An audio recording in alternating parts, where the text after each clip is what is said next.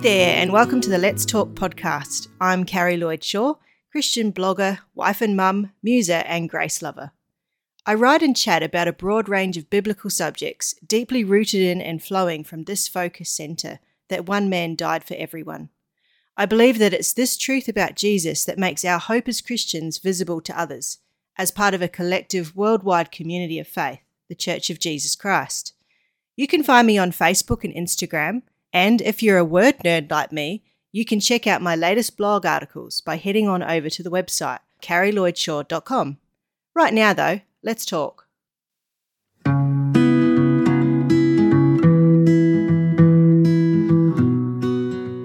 It seems hard to believe that people who have answered Jesus' call to a life of freedom could so easily lose the sense of joy and relief they first felt.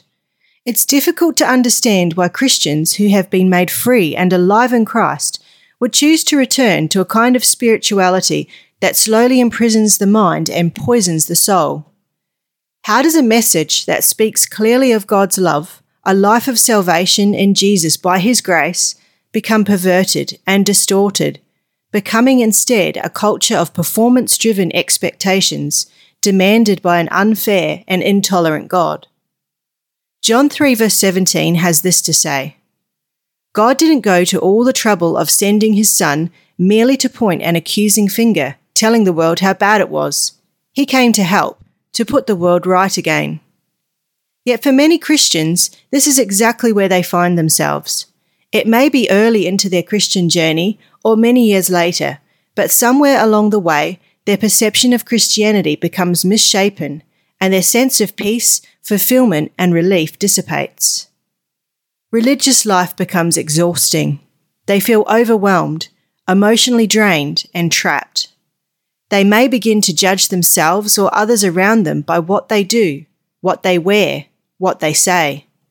They become consumed by rules, preoccupied with fault and blame, and heavily focused on performance, their own or others. Something that was meant to empower them and set them free has rendered them powerless. They are stuck, with no way forward and no way out.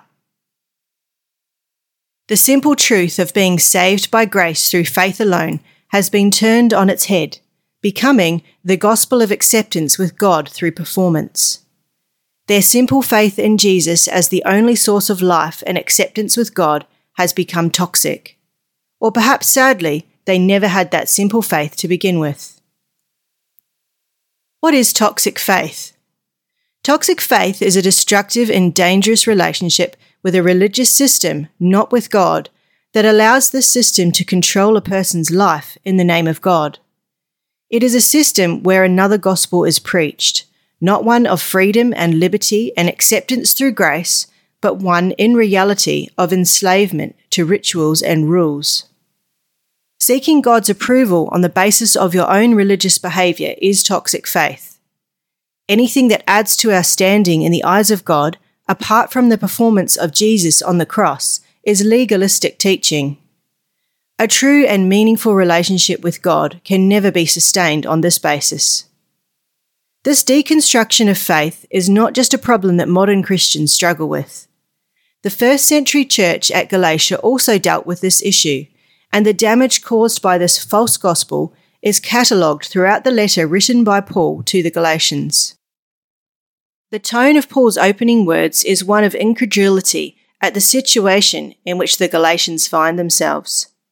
He says in chapter 1 verse 6, "I am astonished that you are so quickly deserting the one who called you to live in the grace of Christ and are turning to a different gospel, which is really no gospel at all." The Greek word used here for desert means to defect, and it's a defection not from a denomination or doctrine, but from Him who called you by grace.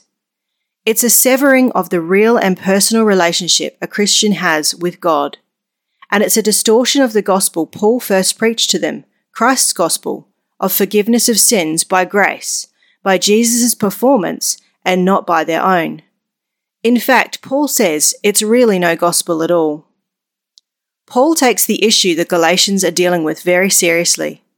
When a spiritual life of grace and rest is replaced with a life of imposed works, it's a hugely serious issue. But what was happening in Galatia for Paul to be so up in arms? What induced him to tackle the situation with such passion, to the point of stating the following words not once but twice? He says in chapter 1, verse 8 to 9, "Even if we or an angel from heaven should preach a gospel other than the one we preach to you, let them be under God's curse. As we have already said, so now I say again, if anybody is preaching to you a gospel other than what you accepted, let them be under God's curse." Paul had been converted from a life steeped in religious tradition and law, a life that gave him privilege, prestige, and power. He had used that power to persecute the Church of God, systematically destroying it, until one day he was confronted by the risen Jesus and a message that was radically different to everything he thought he knew. Paul learned that God was not an impersonal force to be used to make people behave in certain prescribed ways, but a personal Saviour offering life and freedom through the saving work of Jesus. Paul discovered that right standing with God was not to be achieved through law-keeping, and, in fact, was impossible to be achieved this way, but by personal belief in God's promises. Paul learned of the true gospel, that of being saved by grace through faith alone, and not by works, lest any man should boast. This is the gospel that he originally preached to the Galatians, in which they had gladly received. Yet it is with dismay that he hears the religious leaders of the old school had come into the church, reintroducing old ways, law-keeping, and an abundance of religious rules and regulations. One of these religious rules was the rite of circumcision, which they were insisting Christians should undertake.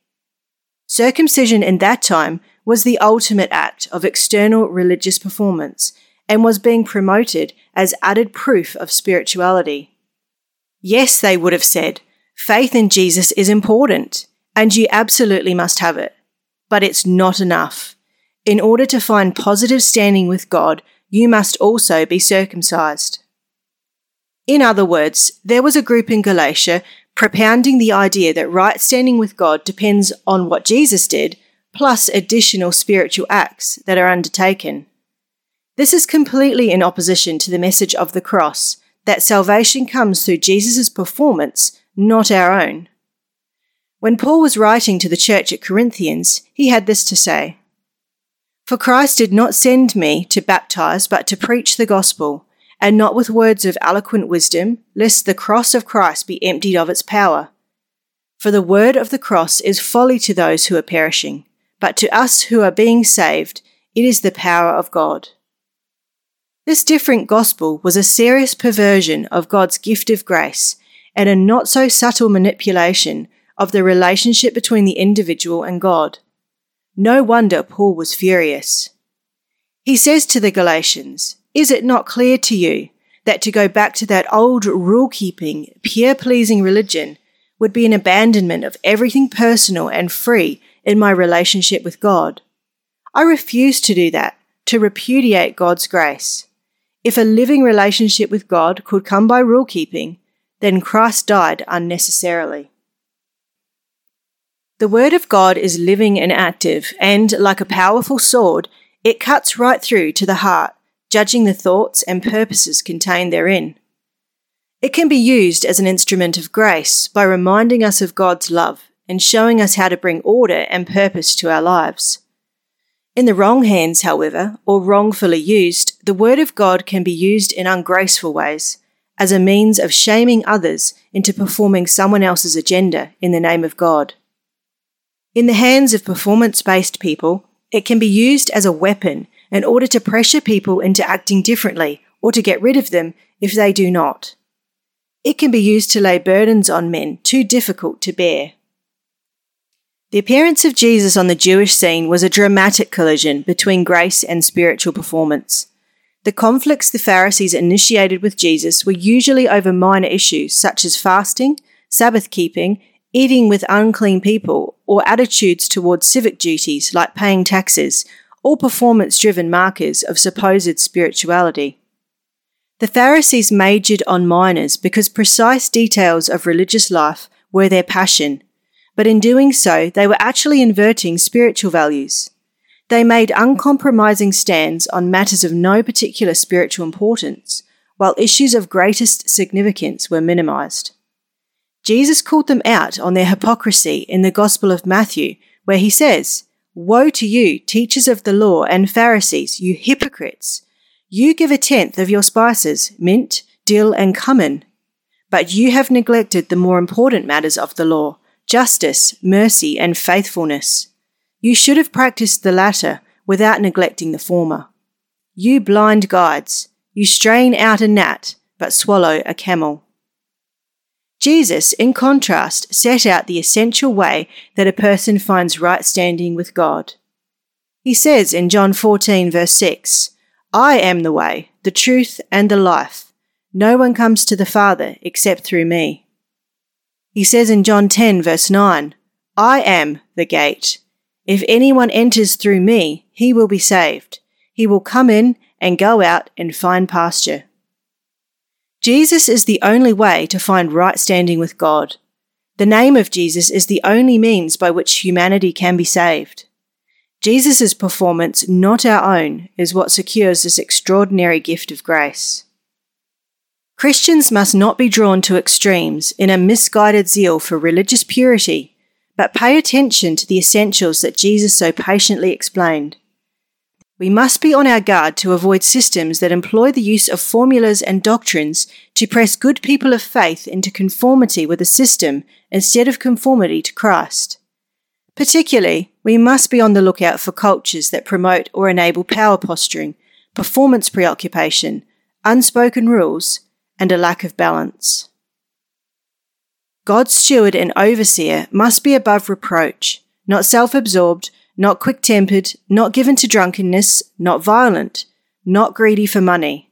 Instead, he must be hospitable, a lover of good, self-controlled, upright, holy, and disciplined. He must hold firmly to the trustworthy message as it was taught, so that by sound teaching he will be able to encourage others and refute those who contradict this message. For many are rebellious and full of empty talk and deception, especially those of the circumcision who must be silenced. Christian authors David Johnson and Jeff Van Vonderen, when commenting on the subtle power of spiritual abuse, have this to say: "Leaders are given to the church to protect the flock from legalists who push religious performance as the means of right standing or favour with God. In Paul's letter to Titus, he says that the rebellious men must be silenced. Unfortunately, in many churches, not only are the leaders not protecting the flock against those who push religious performance, they are the pushers and in bondage to performance themselves." Jesus had no interest in setting up rigid religious and social guidelines for his followers. He chose instead to major on the significant agendas of the kingdom of God. Paul confirms Jesus' way of living in his final words to the Galatians: "For my part, I am going to boast about nothing but the cross of our Master, Jesus Christ. Because of that cross, I have been crucified in relation to the world, set free from the stifling atmosphere of pleasing others and fitting into the little patterns that they dictate. Can't you see the central issue in all this? It is not what you and I do, submit to circumcision, reject circumcision. It is what God is doing, and he is creating something totally new, a free life. All who walk by this standard are the true Israel of God, his chosen people. Peace and mercy on them." Jesus invites us to walk with him, to learn the unforced rhythms of grace. He says, "Are you tired, worn out, burned out on religion? Come to me. Get away with me and you'll recover your life. I'll show you how to take a real rest. Walk with me and work with me. Watch how I do it. Learn the unforced rhythms of grace. I won't lay anything heavy or ill-fitting on you. Keep company with me, and you'll learn to live freely and lightly."